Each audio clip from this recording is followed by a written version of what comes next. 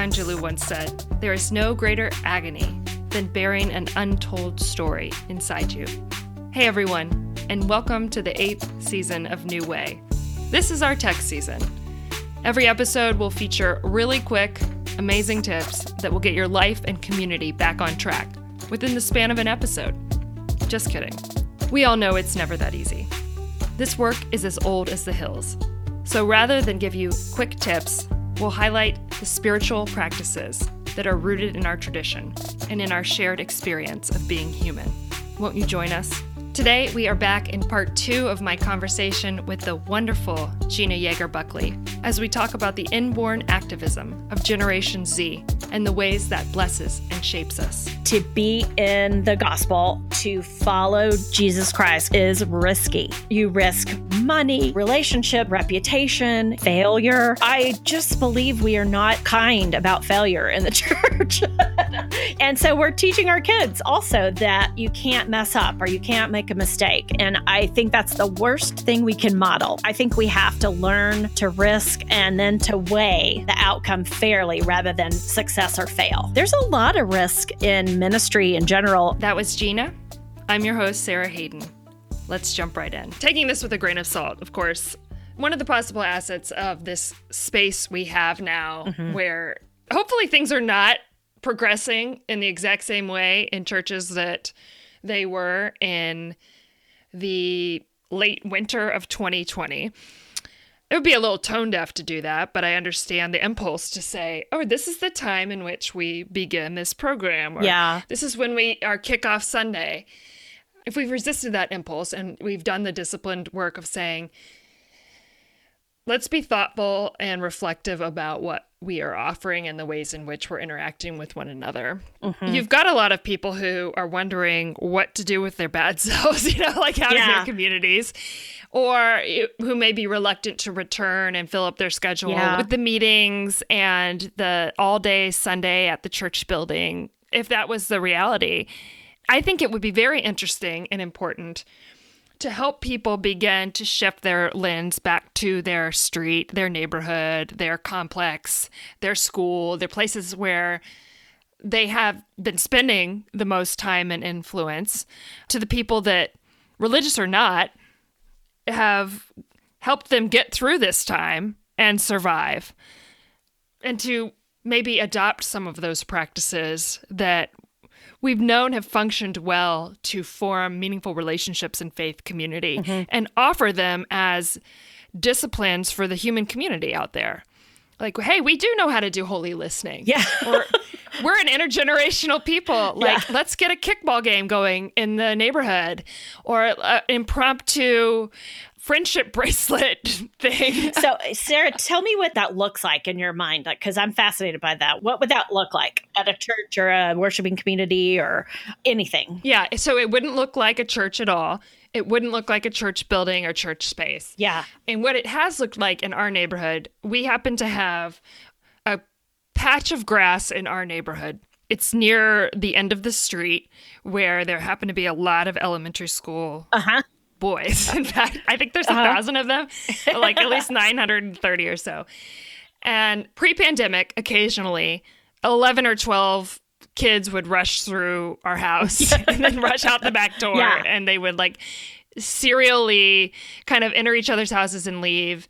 And, I kind of got to know them and would scold them like, hey, I'm in a meeting. Like, what the heck is going on, right?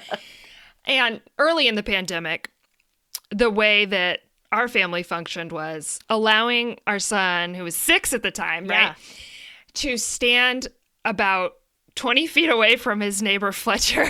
They could like wave at each other, right? Because nobody knew what was going on. Like, nobody's going to get COVID, right? Yeah. Waving at each other. And that was the extent of what they could do. And they would have like their online school going on. But they were both in kindergarten. Oh. Now they're in 2nd grade. And what has emerged as we began to find out more about how COVID-19 was transmitted was they can play outside. So kind of the neighbors, we got together and informally said, nobody's going in each other's houses. They wear their masks and they just go play outside because they're on online schooling this whole time. Yeah.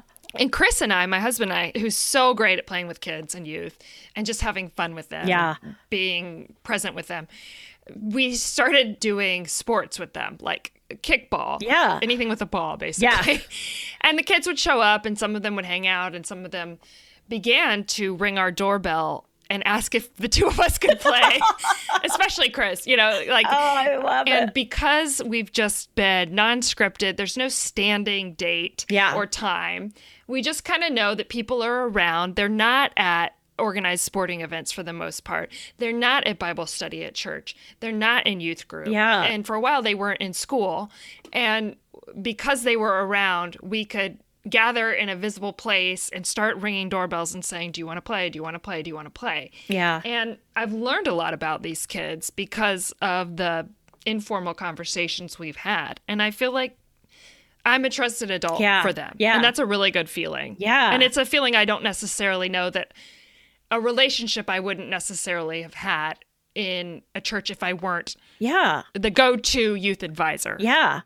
Sometimes the strange circumstances lead to these incredible opportunities, and those opportunities lead to relationships. Like we always try to start at the relationship, but sometimes you have to have an entry point. You have to have a ball or something. Yeah.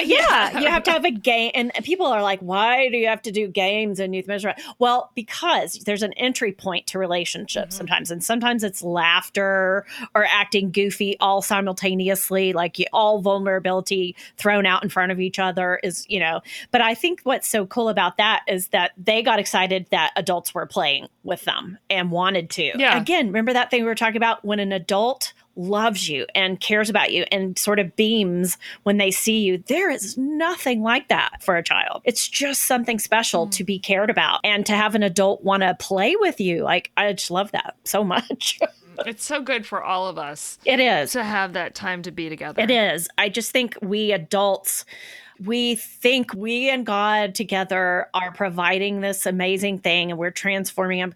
Well, really, it's mutual. We are mutually being transformed into the likeness of God. You know, we are mutually enjoying each other and laughing and learning something new in our lives. Like, I imagine you and Chris are like, I forgot how to play kickball. Yeah, right. It's awesome. And now occasionally the other adults come and it's like, we want to keep reiterating, like, yes, you can play. Go ask this person. Have you asked this person? Yes, you know, everybody can play. Everyone can be here. We have this ongoing situation in downtown Louisville, and it's under our overpasses are these enormous homeless camps is what they're calling them. And so it's folks that don't want to be inside the missions or that have been banned because of substance issues or fighting or something. So there's all kinds of stories going on. But literally, I think they've counted like 700 to 900 individuals that are under all of these like 6 big overpass places. And they're obviously under them to get out of the sun and the heat. But it's very interesting because it's also in a very hip and touristy part of downtown Louisville. And so, you know, some people are fussing because tourists and people don't feel comfortable walking under there. And others are saying we've got to help these people. They are our Louisville citizens. We need to help them. You know, so I've been following conversations of young people in Louisville, different high schools, middle schools, different youth groups, and these kids are saying to each other, we should do something. Like, we should get together and we should figure out how we can get to know these people so they're not the underpass people. They are these human beings. We need to figure out what they need. Is there something we can do that's safe? Because, of course, their parents are rightly so concerned about this because there's a lot of COVID worry in these camps right now and a lot of transmission. So I know about this because I've seen it on the news. My family was in town a couple weeks ago and stayed at a hotel right by the overpass. So we would go and pick them up every day and drop them back off, and we would see this. And so I know about it through, my way, but I'm fascinated how teenagers throughout Louisville, even far into the east and west ends that are not close to the downtown area. So I think there is opportunity for relationship again. And it's not in a church, although our church teachings would lead us to see these folks and to care about them. So it's just interesting to me that the conversation and the desire to heal and to help and to get to know people just welled up among. I'm fascinated. Like, how did they hear about this? Did they see it too? Walking through to see their friends? Did they pass by the news? Or are they reading it online? So I don't know sometimes how young people get information, but I know they hear it. Yeah, and they don't have a script for it, right? No. I mean, we could say, oh, well, we've tried to do this before and it just doesn't work because. Yeah. And young people, they don't want to hear particularly young people who've come to age in the pandemic are like, there's no script anymore. No. We don't know what we're doing. We're building the plane the way we fly it. Yeah. And in school now, a part of, whether you're in public school, private school, homeschool, service to your community is a part of your education. And so I guess it could be said that this is a part of the natural rhythm of their life now, which is kind of amazing and wonderful. I think that it doesn't have to come from the church, that it's a part of being a citizen. So I'm like, let the kids do it. We'll help them. We'll drive them. Let's see what they could do. So I don't think I'm going to win that battle or that argument. But when they have the energy and the passion and the care, you want to support that as the adults around them. It gives me hope to think theologically, ontologically about this. It should give you hope. It should give us hope. It's not just, the kids who grew up in the church who heard the sermon are the ones who feel that something's amiss in this situation. But it's part of who we are. It is. We've been created to be. It's part of who we are naturally. Yeah. And there is an added bonus, I think, of coming at this from faith, and that is to follow in Jesus' footsteps and to literally take care of the physical needs of people. I think that's very powerful. Yeah. But it's not the only game in town for kids anymore. I think we've got this real gift of a generation that are automatic kind of activists and are looking for a place to be and to help and to interact. And so we've got this amazing opportunity. We've also got a pandemic that's making it very strange and awkward. But I worry we're going to let that shut off what these young people can do because we're worn out. Yeah. We don't have the energy or again, I just want to crawl into the bed under my comforter and hide. But what I could do instead is gather some young people and listen to what they're thinking about and excited about and what they want to do. Absolutely. I think some of the best moments in my own upbringing in the church were when, we had a youth director who sort of volunteered into the position who was from a totally different field. And he leaned to 4 or 5 of us and said, why don't you guys plan something? Yeah.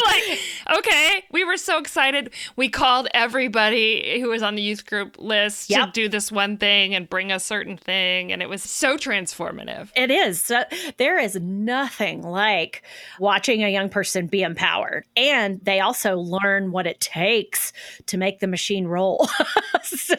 And that's valuable to learn that sacrifice and effort and energy and time are necessary in opportunity. So, I do think sometimes we've sort of let our young people in the church think this magical program just appeared. This retreat, we just showed up. Yeah. And actually, it was 42 hours of meetings and planning and shopping and bag packing. And so it's helpful for a young person to understand the steps it takes to build relationships, or sometimes the simplicity that it is. Both are valuable. Can we talk a little bit about risk taking? Yes. The thing I'm most scared of. Yes. Yeah. And then youth, of course, you hear helping. Risk prevention. I deal risk a lot. Prevention. Yeah. Yes. You want to mitigate risk, right? But you also see this value in helping youth to take risks, the terror of it and the necessity of it. Yeah. It's such an interesting place to be because you realize that to be in the gospel, to follow Jesus Christ, it is risky. You risk money, you risk relationship, you risk reputation, you risk failure. And I just believe we are not kind about failure in the church. Yeah. And so we're teaching our kids also that you can't mess up or you can't make a mistake. And I think that's the worst thing we can model. I think we have to learn to risk and then to weigh kind of the outcome fairly rather than success or fail. Like there's a lot of risk in ministry in general. In youth ministry, it's a little scarier because most of the parents I know, the last thing they want is to put their child in a risky situation. They don't want their feelings to be hurt. They don't want them to be physically in danger. They don't want abuse to happen. They don't want them to get a food they're allergic to. Yeah. The office that I work with, we produce this event, the Presbyterian Youth Triennium. And if you look at the medications and the food allergies, even like the descriptions, we'll ask the question, is there anything else that you want to tell us about yourself or your child, that would help in their experience? And so it's radically different now compared to like 15 years ago, especially like as we went through the kind of millennial generation years. It was, well, my child's allergic to pumpkin seeds, but they're not going to want to say anything because they're embarrassed by this. And so we really need you to know, because this is what happens. Their tongue will swell, and then there's a mixture of physical danger and emotional. Wow. I think it's risky in a way to be a parent and put your child on a van or a plane and send them off to somewhere. But that risk is so important in them taking the next steps into their life. It's so important. I think we're always trying to figure out how to help parents take that risk, help young people. Young people feel less of a risk. They're like, whatever, okay, we'll go. But I do think putting yourself into lots of ministry situations is risky. You're risking your opinion being shot down. You're risking saying, I don't understand. You're risking an unpopular thought. But all of these things are important, right? They're important in figuring out your beliefs and your voice. And so as a youth advisor or a youth worker, you are the holder and the keeper of that risk. And you have to do that with a lot of heart and a lot of prayer and hand in hand with parents, guardians. I think it's really important to have that relationship with the parents of youth as well. Risk. I'm terrible at it. Although I think I've had to tap into some parts of myself that I'm kind of proud of my risk taking. And some of that came from like massive failure. You really can be shaped by failure and risk. You can be shaped by things cratering. You have to be willing to be shaped by it and figure out what you learned. My mom always says, when you have a tough situation, hun, just ask yourself, what do I need to keep from this and what do I need to let go? And of course, I'm like, I want to let it all go. But it's important as a human being, as a young person and an adult, to figure out what you need to learn from tough situations. That's great advice. Yeah, I think that's important in youth ministry. Really important. Triennium is, correct me if I'm wrong, but I think it's the largest gathering of Presbyterians in the whole wide world. Yes. In the whole wide world. It is. Yeah. We never know what it's going to be like. But yeah, I sometimes get frustrated because when people are writing stories, inevitably the first sentence is over 4,000 people gathered, over 5,000 people gathered. And I want to say, can you just say like young people gathered together? And that alone is a miracle. That's so true. It drives me nuts, but I get it at the same time. If someone is trying to picture Triennium, historically it had been at Purdue University in Indiana. Yeah. And what was that like if you were an adult going there? What was that like for you? If you were an adult, I think you were hot and you found out that you thought you could walk 5 to 10 miles a day, but it's a different thing when you're in the 100-degree heat. We dealt a lot with tired adults who had to really tap into some strength to keep relationships positive and happy. And they did it. It was kind of an incredible thing to watch. But I also think it's something else to watch adults at the Triennium. They are the bearers of care, and they get worn out and they still somehow find the strength to gather that group together at night for debriefing or prayers, or to go to the arcade and play games all together, meet up for ice cream. Like you just see them, you can see in their eyes, they're exhausted, but they'll tell you like, I was exhausted, but it was the most incredible thing to get to be with our kids. That just doesn't happen a lot. And so, we were talking earlier about opening the doors to the youth room, opening the doors to youth group. And that's what I wish that the church could step into the triennium. It's not a bubble of perfect happiness, but it's a village of what is another part of the church that I think we all need to see. It's pretty incredible. But now we're hoping people won't be as hot and they won't have to walk as far. And we're getting out of the campus bubble and trying to step into an urban area where people are working and living. And we think that's important right now, especially for this theme in this generation. You're referring to the next triennium. Of course, it happens every 3 years per the name. Yes. And it's going to happen this summer in 2022 in Indianapolis. Yeah. Woo. So, we moved an hour and a half down Highway Interstate 65. So, that was our big move, but it feels like a giant move. Yeah. We're excited. Talk about risk. We're very anxious, and the risks are in every level. Will people come to something that looks different than it has been for 40 years? Will people come in the middle? Well, what we hope is at an end of a pandemic, but the anxiety is pretty high all around about what will it look like in the summer. So, and it's very, we plan 2 years out. So it's very fascinating to try to project this event at a time when it changes every day in the world. Everything changes by the minute and by the day. And so we literally have to kind of stay up on that, but also trust that at some point we'll have this picture and it'll be time to go with that. It's very challenging and exciting, but mostly challenging right now. Yeah, I hear that. If I'm honest. I hear that. Yeah, it's an impossible task to predict what the world will be like in 2022. Yeah. And kind of an interesting, strange blessing. As you said, you have to convince the adults in the youth's life that this is a good decision to send them to an event like this, but also getting to interact with a constituency that invites risk-taking, that is creative and adaptive and builds from the ground up. Yeah.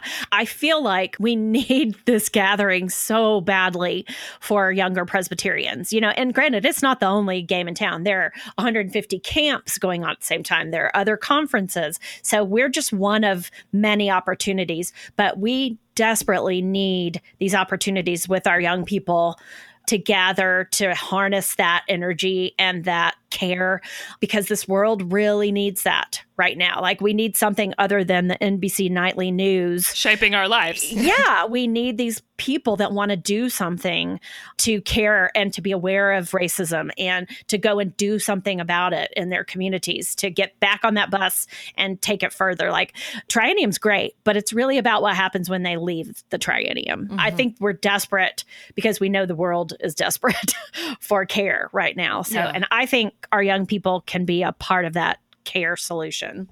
Gina, we have talked some on this podcast about having the courage and taking the space necessary to be intentional about shaping the world that could be possible if we lean into it together in the future. And Triennium strikes me as this amazing opportunity where adults and young adults and youth can come together and experience camaraderie and an inclusive community that invites them through really very strategically planned experiences. They get to tap into what their passion is and to see the lens of what we know in this movement as Matthew 25, the opportunity to dismantle systemic racism and disrupt generational poverty, institutional poverty, and to experience and explore what makes us vital, those three things. Yeah. How do you all plan to help people experience that at this particular triennium? Well, I'll say number one, we plan to exploit in a good way the gifts of Generation Z. So their willingness to immerse themselves into a situation and to learn about it and then to follow up and do something. Their need for information. So we feel like we need to provide that information. What really is racism? What is white supremacy? And how is this set into the church and the world so strongly? So how do we start to undo it and unwind it and uncover it? So we're not just talking about fixing it. We also feel a responsibility to provide the information that this generation demands. And so we're taking the gifts of this generation to try to learn and then to do something. The other piece, and I think you mentioned this, is we're experimenting with something brand new for us, and that's what we call Lens Labs. So when we made the turn to this theme of when did we see you, that comes from Matthew 25, we felt a call to not skim the surface. Like, not a simple curriculum, read the scripture, discuss. We felt a need to pay attention to all of the learning styles that are out there, the personality differences, the drives that make us all unique, and to pay attention to this passage and this theme through those lenses. And so we call them lenses.